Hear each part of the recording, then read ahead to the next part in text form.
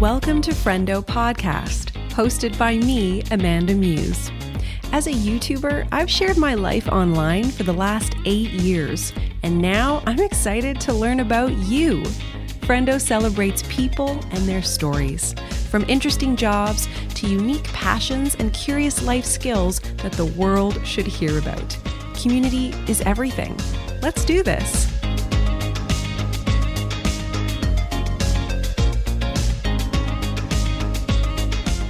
Hey friendos, true crime stories.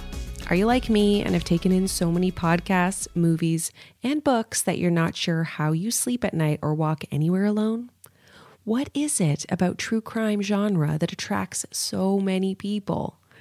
Dean recently took a liking to watching murder documentaries, and I've been an avid true crime podcast consumer for years.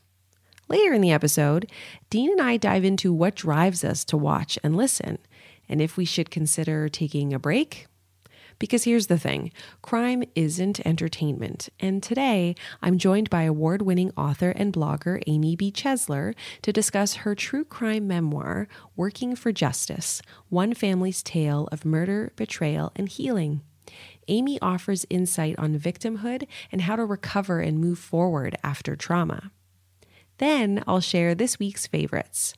You might not have thought about what my office smells like, but today I'll share my favorite scent to work to lately, as well as a must-have back-to-school item that I realize might not be the popular opinion, and a staple in my fall wardrobe that I can't live without. I'm Amanda Muse, and this is Friendo.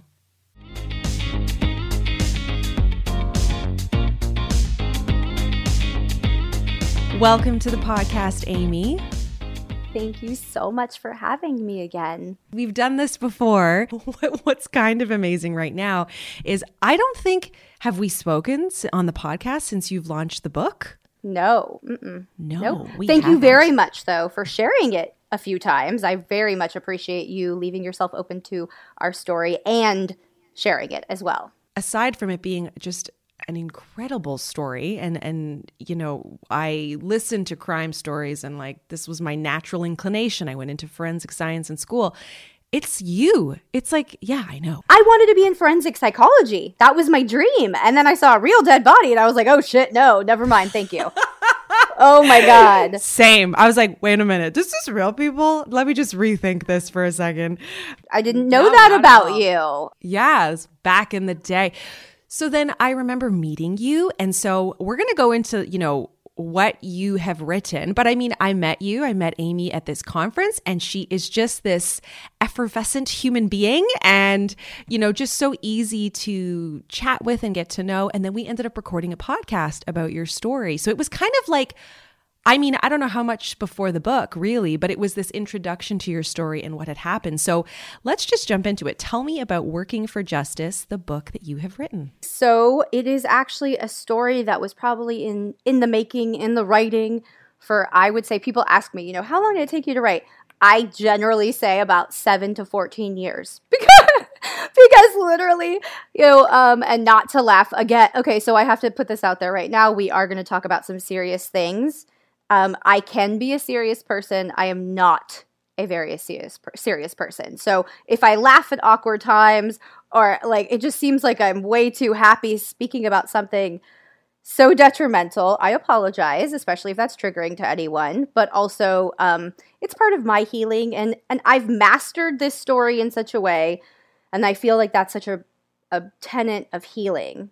So it's almost like, you know, if you had caught me 14 years ago, I was not laughing in any way, not about anything. So it feels really good to be able to do that. But I always have to kind of give a little warning because I feel it might not be received as well. But anyway, so 14 years ago, my mom was murdered. It was after a very long battle against or with domestic violence. And whenever I say that, everybody asks the next thing is, oh, your dad? No, my dad was absent from the get-go. And I'm probably giving a little too much backstory, but none of this is giving away the book, really. You know, and it was actually my brother who killed her. So he was pretty abusive for a long time. Then in 2007, September 25th, which actually became America's National Murder Victims Remembrance Day, coincidentally, was also the same day my mom was killed. He was immediately jailed, and from that moment on, that's basically when I start writing the book. So I actually started writing it about 14 years ago. I think probably it took me a few months, but writing has always been kind of a way of my healing. I always wanted to be a writer. In 4th grade, I was published for the first time. And I just, they say write what you know. I just had no clue what I knew, especially coming from where I came from and kind of the situation I came from. So, yeah, it took a long time to convict my brother, even though he was captured that night and he was admittedly guilty. So the book, Working for Justice, long story short, or long summary, longer,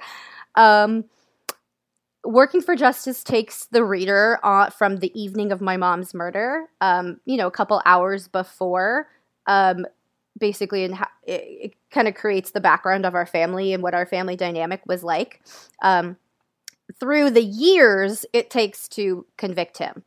I actually wrote the book. It came out, I think I really started writing it about 7 years ago, because that was when I had done a live piece kind of summarizing the whole experience, and people were like, okay, you need to turn this into a book. And I was like, okay, I will. And I tried, and I just needed help to kind of reformat it. So I got an agent, and I got a publisher, and everybody helped me, and here we are. So April 6th, 2021, the book came out. And April 16th, 2021, I received notice that my brother was up for parole. And that was only 9 years, not to give too much, if you really want to do the math, not giving away that much, but 9 years after being convicted. So my mission with the book has evolved over time, even after it came out, because I didn't really realize how much of my dialogue would become about the parole system in America, especially California. And yeah, it's kind of this living, breathing project. You asked me right before we started recording, like, what else are you working on? Are you still working on? Yeah, I'm going to probably be promoting this book until, forever, really, because I think it's an important story. And I think we're a really prime example of a lot of things that need to change in America. Now, like you said, you don't want to give too much away in the book. I know I want people to read this book, but even knowing your story and hearing it different ways being told, it's still very riveting, but also something that is so beautiful about the way that you write and the way that you speak about your mom is I feel like I know her. Like I feel that there's little parts that you think about what's your legacy going to be, how will you be remembered? And you have shared that so beautifully about her. And when I think about your story, you were recently a guest on a pretty amazing podcast, Something Was Wrong with Tiffany Reese, who we know, she's incredible. It is amazing what these communities can do for good, right? To get these messages out there. Her podcast, it's so fascinating to watch someone go from, just having her own personal experiences and then like, okay, I want to help and highlight these stories because you're not alone. And how could we maybe be proactive? And I think that's one thing that's so interesting about your story is like, you think there was so many opportunities for intervention, for someone to help, for someone to see that something was wrong, right? Like based on, her podcast name, there was so many opportunities. Like if we fast forwarded to now, this many years later, do you think that the same thing would happen? Do you think that there's been enough change? No, I don't think there's been enough change. I think what's happening right now, I think the first step to change is always communication. We have to know that change has to happen. We have to communicate that. Victims haven't shared their stories until now. I get all these messages because they're like, I hate to liken victimhood to being a minority, but it is similar. Minorities are victims quite a lot because of their skin color or religion, but also in victimhood, we do have the beauty of hiding behind our, like we can be a victim and hide that. But in victimhood, it's hard for victims to educate people on what to do. Just like a minority shouldn't have that onus of responsibility of educating people on how not to be racist. But victims are in this position as well, as where they've just been through this trauma. It's not, the onus of responsibility is not on them to educate. However, I was an educator. I'm a storyteller. So I always say everybody has a story. Everybody has a story. And I dedicated my book, the first page, it says, to anyone who has felt alone in their experiences. And also I dedicated it to Mom, of course. But the point was because everybody has gone through something. Everybody goes through shit. We can't quantify or qualify trauma. We've all been traumatized at points of our lives by different things. It's that sharing these stories is what's going to cause the change, right? We have to be aware of these things before we can even change anything. And right now is the time where everybody is opening up. The people that are in these positions, social movements are empowering us, political changes hopefully are empowering us. I just don't think enough has happened yet. You put that so beautifully, and I never thought of it the way you said, how the onus is on the victim to educate.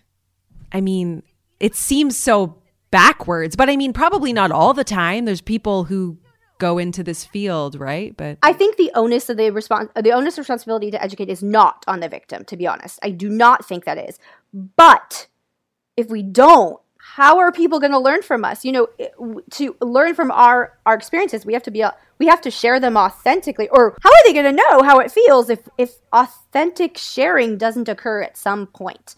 So not every victim can do that. If you're a storyteller, I feel like that's when you have the onus of responsibility, right? If you are a storyteller, you share your story, and whoever that represents or helps, it's also sharing pieces of their story as well. What launched my book was a live piece in a show called Expressing Motherhood. It's a beautiful live stage play or show where every woman stands up and they do their own piece, 5 minutes, and it's all about their own experience with motherhood or their mom or anything. And it's all, some men contribute.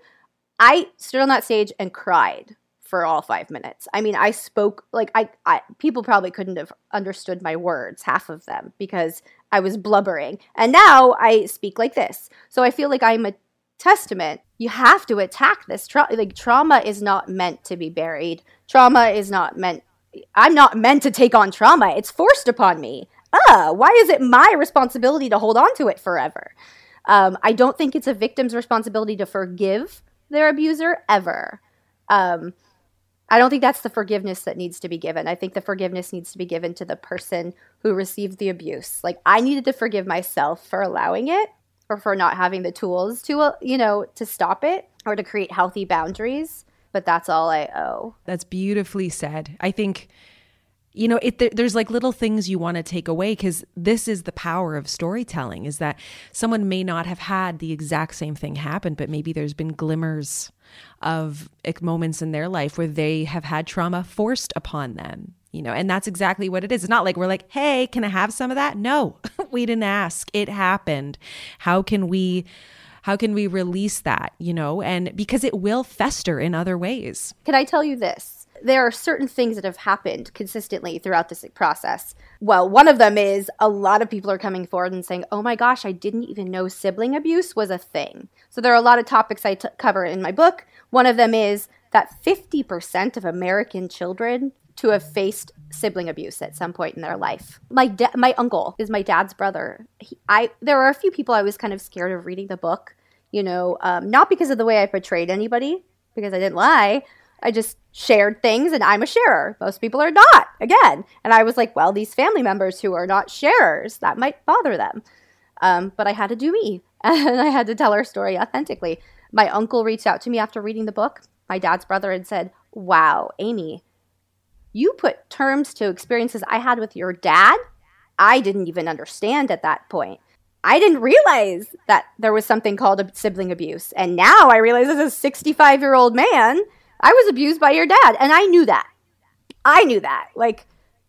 From stories of childhood. I would listen to these stories where my dad would put an apple on his head and take a real metal bow and arrow and shoot the apple.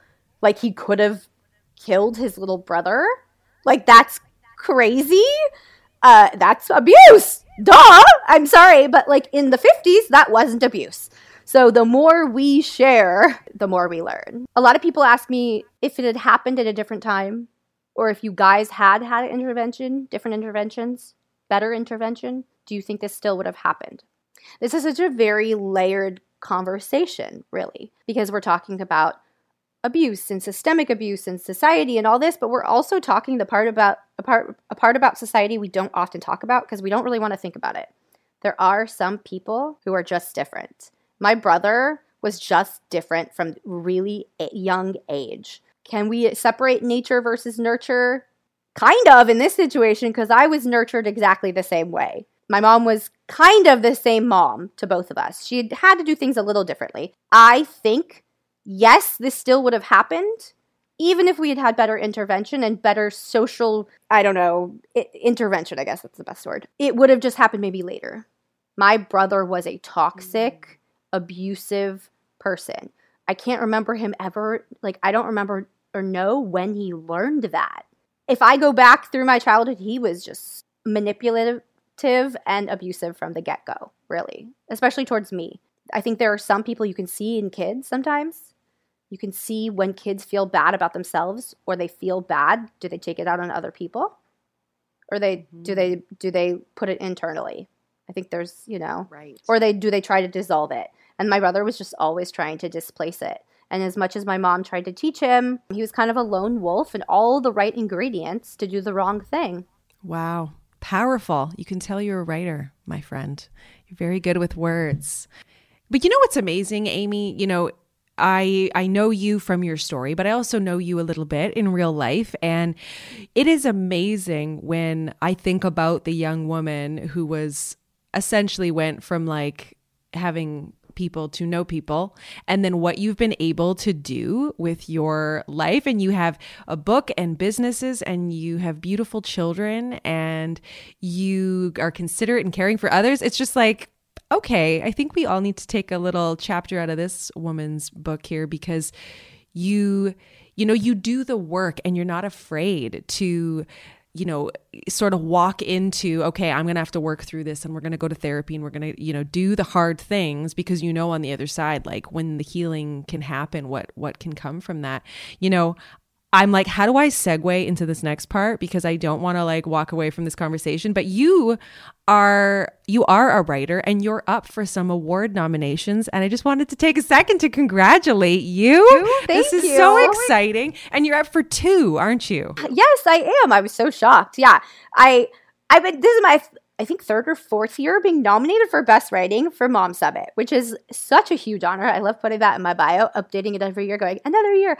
Amazing. 1 year I won't be relevant and I'll be gone, and I'm not going to be sad. I'm just going to have been really appreciative of what I got. But when I signed on, because a lot of people are like, oh, I nominated you, I looked and I was like, oh my God, both! I expected the book, I hate to say it like that, that's so bad, but enough people from the community reached out to me and said, your book was so beautiful, I nominated it for Best Book. I was like, oh, that's so amazing. But there are so many great writers in this community. Beautiful writer.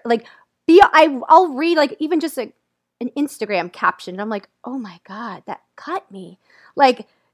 A tiny paragraph, and it's so powerful. So to get the Best Writing nomination too, I was like, oh my God. I did not expect that. Not that I expected either. I just was super hopeful for the other one. I just had the Best Writing knocked me for a loop. I guess to come back to what we were talking about today, and to kind of end on a note where, I want people to check out your book, which is Working for Justice. I'm going to leave a link in the show notes. You can follow Amy on her Instagram, which is, remind me. I'm on Instagram, Twitter, and Facebook as the same handle. It's all the same. So @ or / on Facebook, but Amy, AMY, B as in boy, Chesler, which is my last name. So it's Chester without the T, but with an L. So CHESLER. Amazing. And follow you there. And you don't just share about your book, you share little bits about your life and what you're working on. And I love just seeing what you're up to. I think it's so important to you as we talk about storytelling, and we talk about, you're telling this difficult story, but it's you're a real person in this story, you know, like there's so much more to you and why it's important to keep, you know, working on this. And as you say, is the title of your book, Working for Justice, right? I guess the one question I have, and I don't know if you can answer it, but you know, it's like, do you have any advice for people who might be at the start of a story like this, who are struggling, you know, looking for something, you know, if they had someone like you had where it was a loved one in a mental health situation, is there something like a tip that you could give them? Like maybe start here? My tip is always to heal authentically and to do the work, like, you know, at your own pace. I was in a marriage that made me feel like I had a timestamp on my grief so I had to get out. You know, he gave me a timestamp on a lot of stuff. So I was like not given that space to breathe or heal or do anything. And I think I've done almost the majority of my healing since I ended my marriage. So I would give, and that's not part of my, you know, I'm not saying leave your spouse. I'm just saying try to know yourself and know that you've got to heal. And sometimes you can't do it immediately. You can't dive into that. Maybe it's too painful or raw, but try to know yourself so well and be attuned. If you're losing your shit a lot, you got something to deal with. I'm just saying, like, you know, if something is bubbling to the surface, there's something under there to get to. So I'm not just saying bury it until you're ready. Sometimes you can't know when you're ready until it's bursting. Do what you got to do and try to know yourself, but also in the sense that, you know, I knew I had to tell my story publicly to get it out. Some people just do it privately in therapy, and that is more than enough, right? I knew the person that my mom was, the person that I am. That's just who we were. Like, we were teachers. I'm a writer. We were speakers. Like, the more I shared it, the more feedback I got, the more I knew I have to share. I also knew I had to get out of the marriage that felt uncomfortable when I was sharing, right? Like, and that maybe was triggering to him in some way, but whatever it was, I knew that was what I needed. That's not what everybody needs. Some people need to keep it in, not necessarily inside. Some people need to box it out. Some people need to write it out. Some people need to record a podcast that they never share with anybody out. You know, they need to do whatever they got to do. Try to do that. So just try to know yourself in the sense that when you need to heal and how you need to heal. Otherwise, you're going to be serving other people and trying to kind of contort yourself into these boxes of grief or abuse or understanding your past in a way someone else does, and that's never going to serve you, and it's never going to heal you either. I will say every year my grief has gotten more manageable. I will say that. Every year, it's just my goal. Every year I like to get a little bit more mastery of it. But that's not to say things don't just knock me for a loop sometimes. I think what keeps people from healing and attacking the process of healing is the feelings. Like they think like, oh, I got to get through it. Or like, oh, it's not good for me to cry. Or, oh, I can't be angry. Or, oh, I have to be angry towards these people. Like, no, sometimes it's on you. You know, nobody else's. You got to pass through them and you got to work through them and get through it. Absolutely. Well, thank you so much, Amy, for sharing your story today. And like I said, all of the links for Amy are going to be below. Thank you so much for having me. I love talking to you.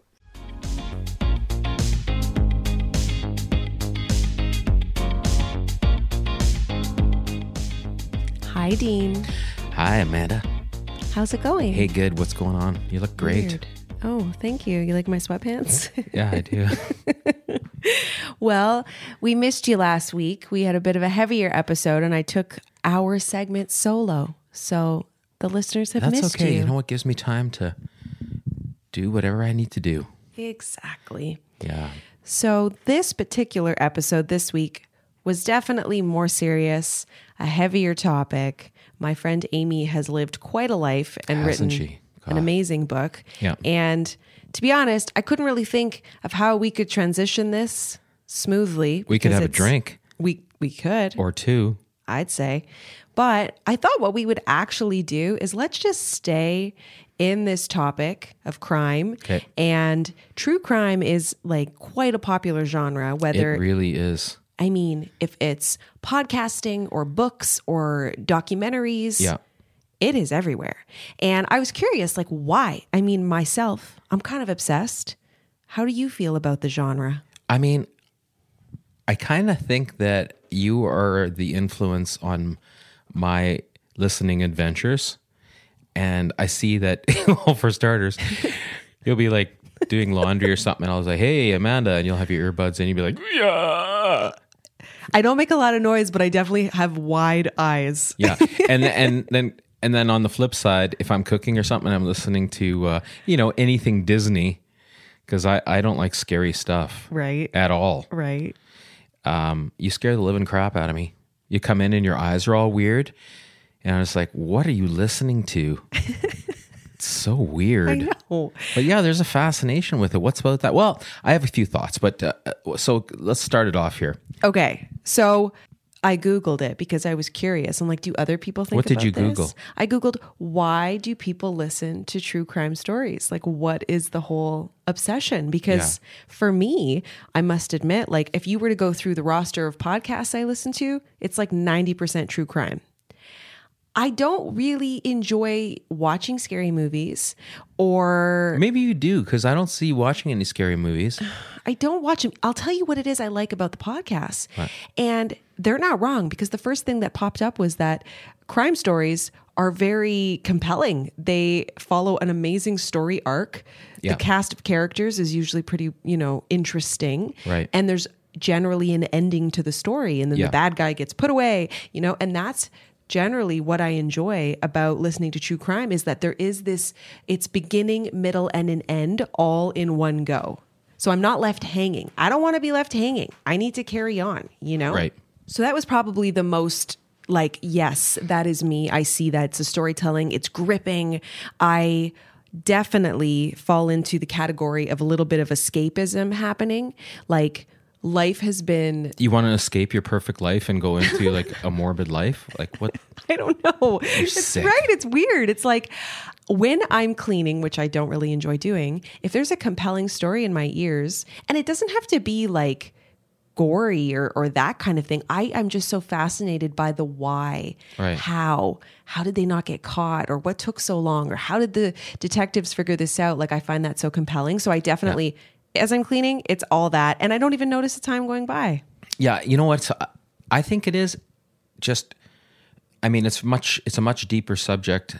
And there's probably psychologists coming out the yin yang with all these theories about it. But I think it's just a morbid fascination with a morbid fascination and escape from a mundane life.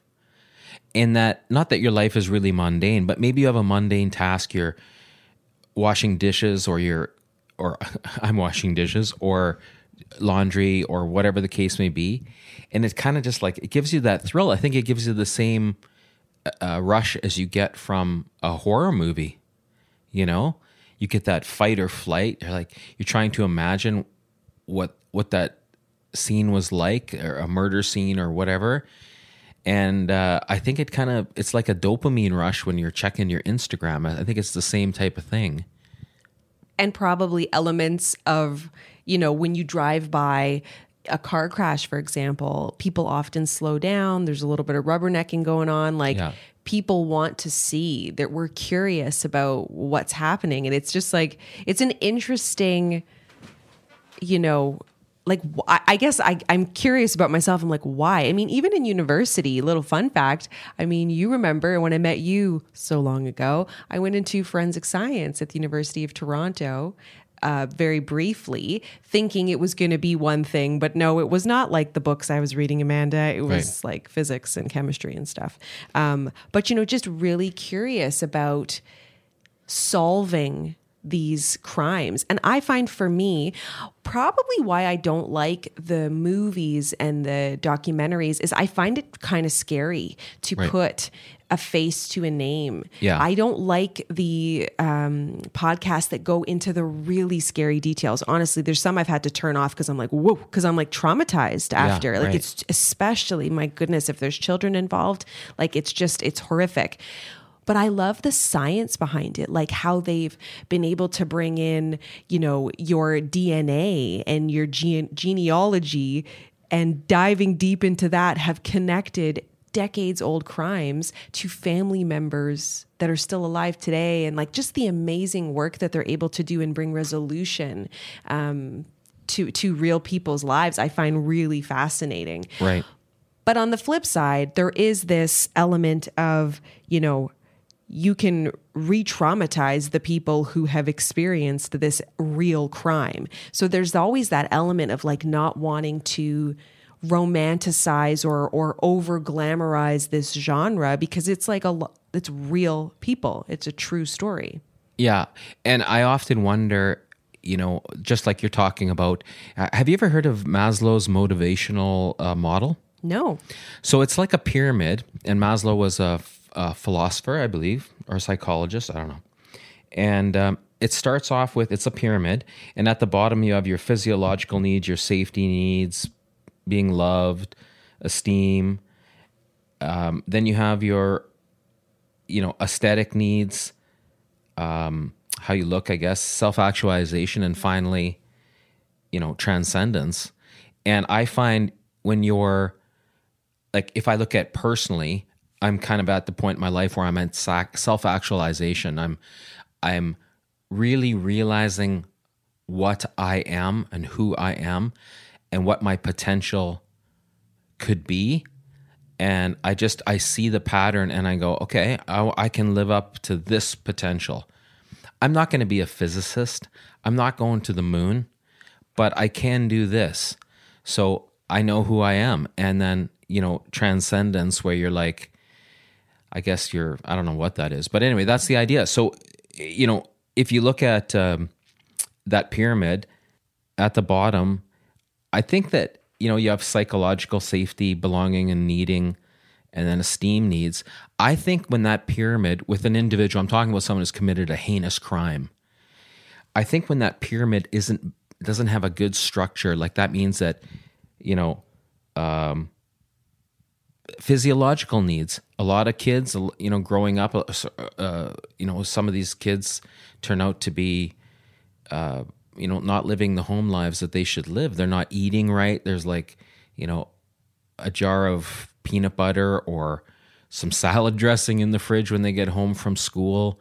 It wasn't a good start. And then safety, they don't always feel safe maybe, or whatever the case, but they never built up that pyramid from the bottom, and it's not strong. And I think once you start to grow in your life and get those things, I think you kind of get into more of like I like that shade of lipstick, or I like this type of clothes and all that type of stuff. I think when people don't follow, a base of having enough to eat, being loved, and all that type of thing, I think the pyramid kind of falls over, or it's not really a pyramid at all.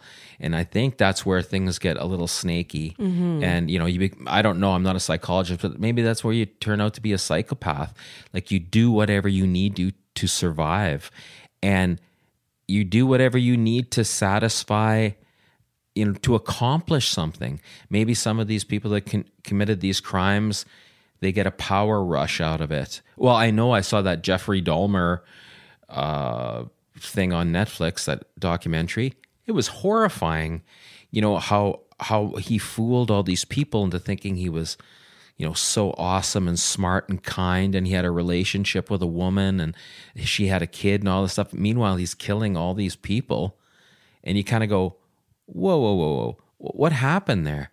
And I think that's why I like to listen to the true crime, because, the experts are delving into that and kind of like picking it apart and going, oh, because in us, I truly believe in us, there's always good and bad, but the bad in our lives is tempered with like, love and caring and affection and all that type of thing. Mm-hmm. So that's why I think they just didn't get hugged as a kid. Yeah. Well, interesting that you bring that up, because that's, Amy and I sort of talk about that, right? Because it's the nature versus nurture thing. Like she said, she was raised in the same environment, but she didn't commit a heinous crime, right? And so she's like, her perspective, which I found, it's very interesting, because I was the same as you thinking those things. And then she's like, but I also just think some people are, I don't know if she used the term broken, I can't remember right now, but are just not okay. And she's like, he's never going to be okay. Right. And he should be locked away, which is why she's working towards making sure that he stays in there, you know? Yeah. And it's, yeah. And you know, when I hear that element of what you were saying about the pyramid and all of these things being met, so you can look at it from the perspective of the abuser, the bad person, the person committing that crime. And then you also think about it like from our perspective, like we have a need to want to feel safe. And so there could be this element of, you know, listening to true crime to feel like you sort of have an in about like how the mind of a criminal works. And so you're like 2 steps ahead. Right. So to almost protect yourself, because I was reading that that's something else that people have said they like to listen to true crime so that they're like always ready. You know, well, even like think about that show that Jack and I got into, Only Murders in the Building on Disney Plus. Yeah. Like such a good show, sidebar, but also it's about people who are obsessed with a true crime podcast, and then a crime like falls into their lap and they think that they're like the detectives, right? Right. In a comical kind of way. Right. Right. And, you know, there is that fascination with something that we shouldn't do, right? Normal people, quote unquote, should not be committing these type of crimes. Yeah. Like you were saying, what compels people to do that? What happened? I think all of us have seen people under tremendous amounts of stress, and I can speak from, you know, the cockpit, the pilot's perspective and stuff. When things get a little weird or scary or there's too much of it, and people don't have including myself, because, you know, you only learn by going through that stress. You need to have the tools to deal with it. You need to have the self-confidence. You need to have you need all kinds of things to deal with that. But some people just don't. And how many of us are on the planet? Like 8 billion? I don't know. Lots. There's got to be a whole bunch with some pretty bad wiring. Mm-hmm. Right. And, you know, you walk every day and you're walking down the street and you see some people, and we've all learned that the scariest looking people aren't really that scary at all.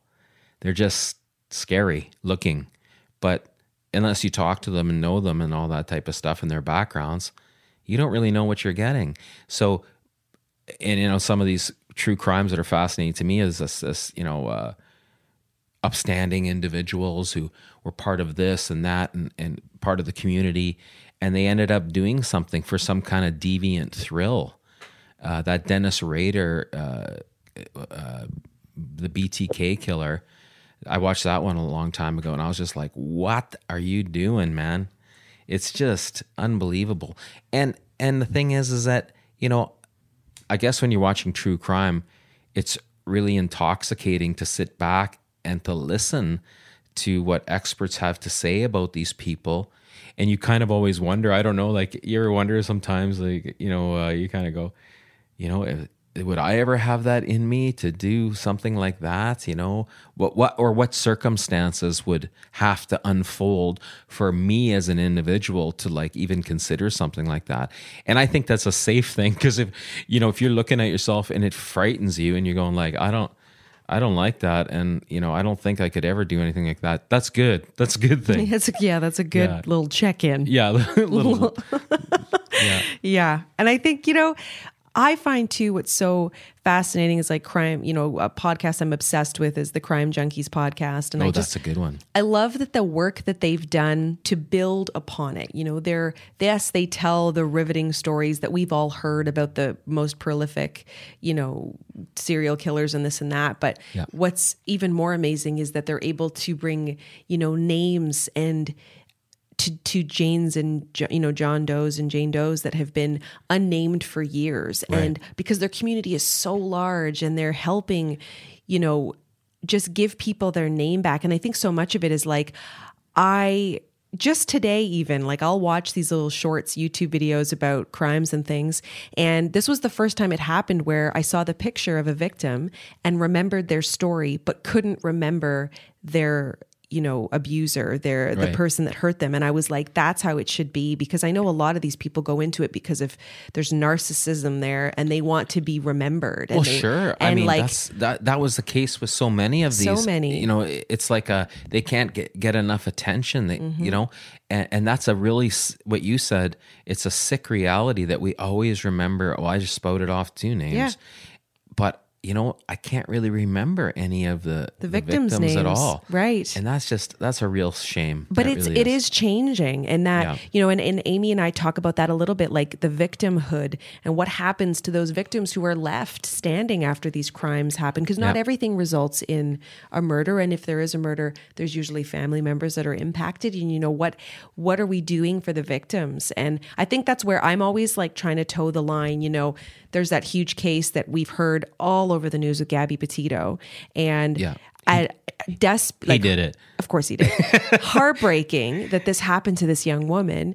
But also we were talking, and I know you've seen the stories online where it's like, yeah, and in that time frame, for some reason, all of North America was up in arms trying to find this young woman. And meanwhile, there's people gone missing before her, after her, that you'll hardly even hear a peep from. And why is that? Yeah. It's a very layered conversation in that way. So it's like, I'm always trying to be curious. There's an entertainment value, but then be respectful to the people whose lives have actually been impacted by these stories, right? Exactly. Yeah. So morbid fascination, but also, kind of gives you a glimpse on, into the darkness, if you will. Right. Like with that Gabby Petito, is that her name? Yeah.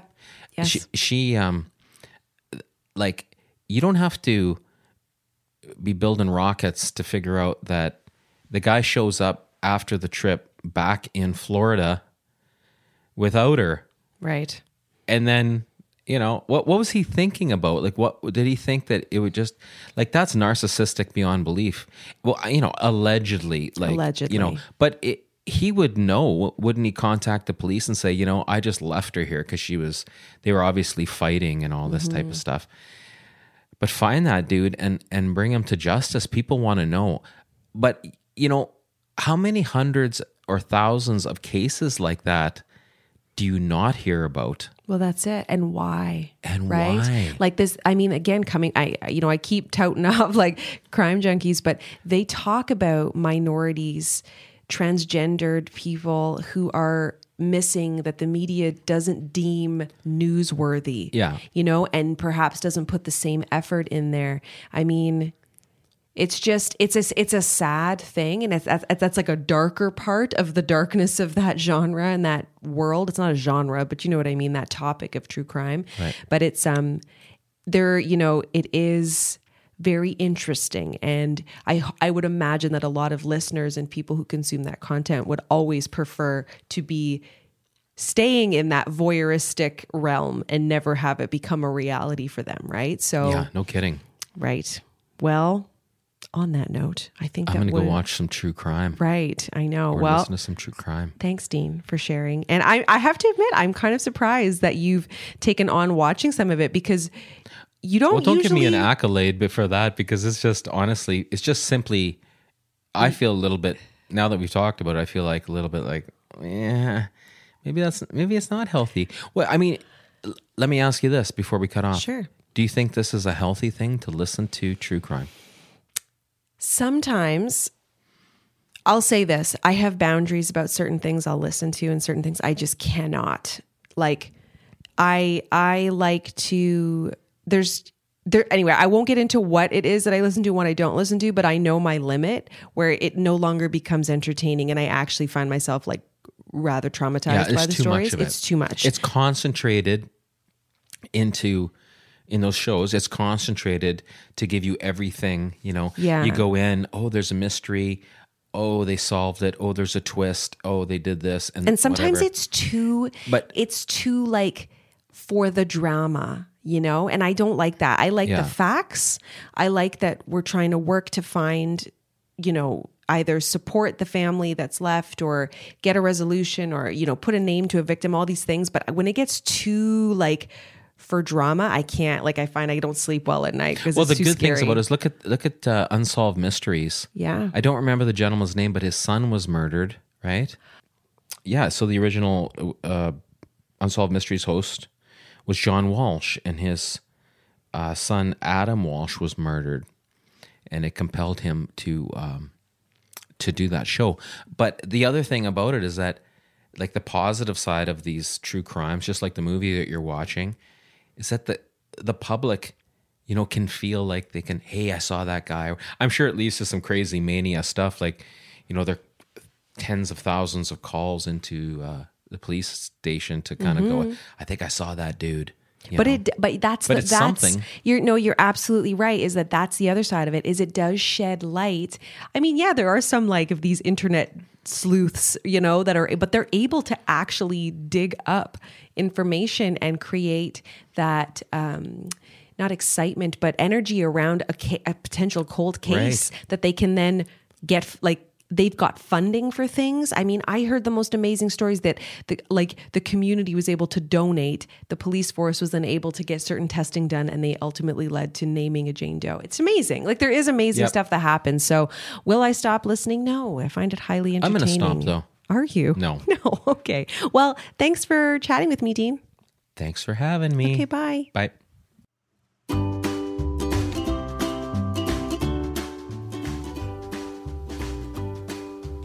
Welcome to my favorites, the part of the podcast where I share, 3 things that I've really enjoyed over the past week and that I think you might enjoy as well. So like I was saying at the top of the episode, you might not have really thought about what my office smells like because that would be weird. But lately, it has smelled so good. I got to share it with you. So I know that you know that I have a small business baby where my husband makes beautiful handmade candles, Friendo Apothecary, and we recently launched 3 scents for fall. So we have Drunk Pumpkin, we have Witch's Brew, and Smoked Vanilla. And let me tell you, they're all delicious. And I haven't even been able to keep any of them to burn because they're selling like hotcakes. So, I mean, if you have one, you know. But at the moment, I have a small candle because it was just runoff from some extra of the Smoked Vanilla. You guys, I just have to smell it again. It smells so good. Like, I'm not usually one to draw to overly sweet scents. It's just, I don't know. It's not for me really. But this has this smoky element to the vanilla, and oh my word. Now, it is a limited edition, so once they're gone, they're gone. But I would highly encourage you to check the link, shop, hellofriendo.com, and check out some of these limited edition ones, because we do have the main line. And then of course we have the limited ones. And I know that we're playing with the idea of ones that do really well in our limited edition. We might move them into the main collection. So this one might have to stay. Oh my God, it smells so good. Okay. That is the candle. Moving on. This may not be a popular opinion. In fact, I was just on my Instagram today asking you guys where you stand with this opinion. So here's the thing. We're back at school, and what does that look like for us? Well, it looks awesome because the kids are actually doing things and learning things without my assistance, which is wonderful. But also some of the school activities, which I've forgotten how much I actually missed, like school photos. I love those school photos, those hella pricey school photos. I can't get enough of them. And obviously we didn't get them last year, which is such a strange thing to think that, in the history of their life, there's this year where they won't have a school photo. I know that that's very minuscule and likely something very minor, but I have all the grades, all of my grade photos I have. My mom purchased all of them. So, it's just a fun thing when you go down memory lane and you get to see these school photos. And so I asked you guys on Instagram at Amanda Muse if you also, like me, bought the school photos, and 80% of you said you do. So I know I'm not alone, but also there are some real crafty people out there who buy the digital version and then go and print them on their own time, which is so good. I wish I was that organized, but I'm going to buy the digital version and then forget. So I buy like the smallest package. I make sure that grandpa and grandma and baba and papa, all the important people get a photo. that we have some photos for ourselves, but I love them. And I'd forgotten about that. You know, it's those little things. Have you guys hit those little markers yet if your children are back to in-school learning? You know, maybe it's because, you know, another lockdown could happen at any point, but there is something so special about these moments, like all the little things, the food drives, the Terry Fox runs, the orange shirt days, like all of these wonderful things that the kids get to participate in and learn about. And I love school and I love teachers. Okay. Next thing is a fall staple, and I have been pining over wanting to buy myself a new pair. They are my Blundstones. Do you know what Blundstones are? Also known as Blunnies. They are an Australian boot. Like, think, you know, you've seen me wearing them on Instagram. They're a short black boot. Mine are hella scuffed up because I wear them to do everything. But that's probably the most beautiful part about a pair of Blundstones, is that they're a little stiff when you first get them, but then they mold to your foot. And it is like the most perfect damn shoe out there and so durable. But because they are such high quality, there is a little bit of a price tag with them. So I had dreams of wanting to buy myself a brown pair this fall, like the kind of, they're not suede, but they look like a soft leather where they get a little more scuffed up than usual. And then I realized that I have a black pair that are really scuffed up. So like, I basically already have the pair I want. You know what I mean? So Dean usually goes and polishes them for me, and I'll probably end up doing that soon. But I just love those boots. They're not insulated, the ones that I have. And I've had these for like 5 years or something. But I just get a new insole in the winter, like a thicker insole that kind of is one of those heating ones. Like they just, I don't know, they keep your feet warm. So I get a pair of those, and I wear them on days where it's not snowing, pretty much from fall all the way into spring. They are an incredible boot, and they look cute too. Pair of jeans. I mean, they look great. So anyway, I had to talk about them. I love me some Blundstones. And I know that like you can get all sorts of knockoffs, but there's something about getting older and like getting yourself a quality shoe. You know, I've had these shoes now, these boots for maybe 6 years. 6 years. I think I bought them my first season back. So I mean, they're going to last you. You know what I mean? All right. So those are my 3 favorite things for the week. And it is worth mentioning that we are taking a little pause. So Friendo is taking an itsy bitsy tiny break for the next 2 weeks, as we will be undergoing a little bit of a facelift. Friendo is going to be coming back strong and hella cute in about 2 weeks' time. So you'll likely see a trailer coming out soon just to give you a little bit of hype and excitement about this next season. I've already been banging out some interviews and working with a wonderful team actually at Curious Cast, helping me put everything together. And so the podcast has gone from this little engine that could to a podcast that is now supported with a team, and it's incredible. And I'm really excited about, you know, the direction that we're going, which to be honest is nothing new for those longtime listeners, but it's just a little bit more polished. I'm just really excited about, you know, the podcast just getting to that next level. You know, I think as you work on projects, as you work on these creative endeavors, you got to start somewhere. And it's so wonderful to see where we've been able to go. And I'm excited about where we're going. So expect a little facelift. So next week, if you miss me, don't worry. There's lots of episodes. Go back in the archives. I will not be removing any of the existing episodes, so you can go back and listen to some amazing ones. I know that Dean and I had some really fun ones at the start, talking about our travel days and just some of our adventures. So I mean, head back, man. Season 1. They're a little longer too, the episodes. So tune in the next 2 weeks for a brand new episode. Episode 1 of the next season is featuring a wonderful and amazingly talented woman, Julie Nolke, who is nearing 1 million subscribers on YouTube. She's incredible, a Canadian creator doing some amazing things, and we get to have a wonderful chat and share it with all of you. So thank you for being here. When you leave today, maybe you could tell a friend about Friendo, have them subscribe, follow along wherever you find podcasts. And I'll catch you with a brand new episode and a brand new season in 2 weeks' time. Till then, friends, bye.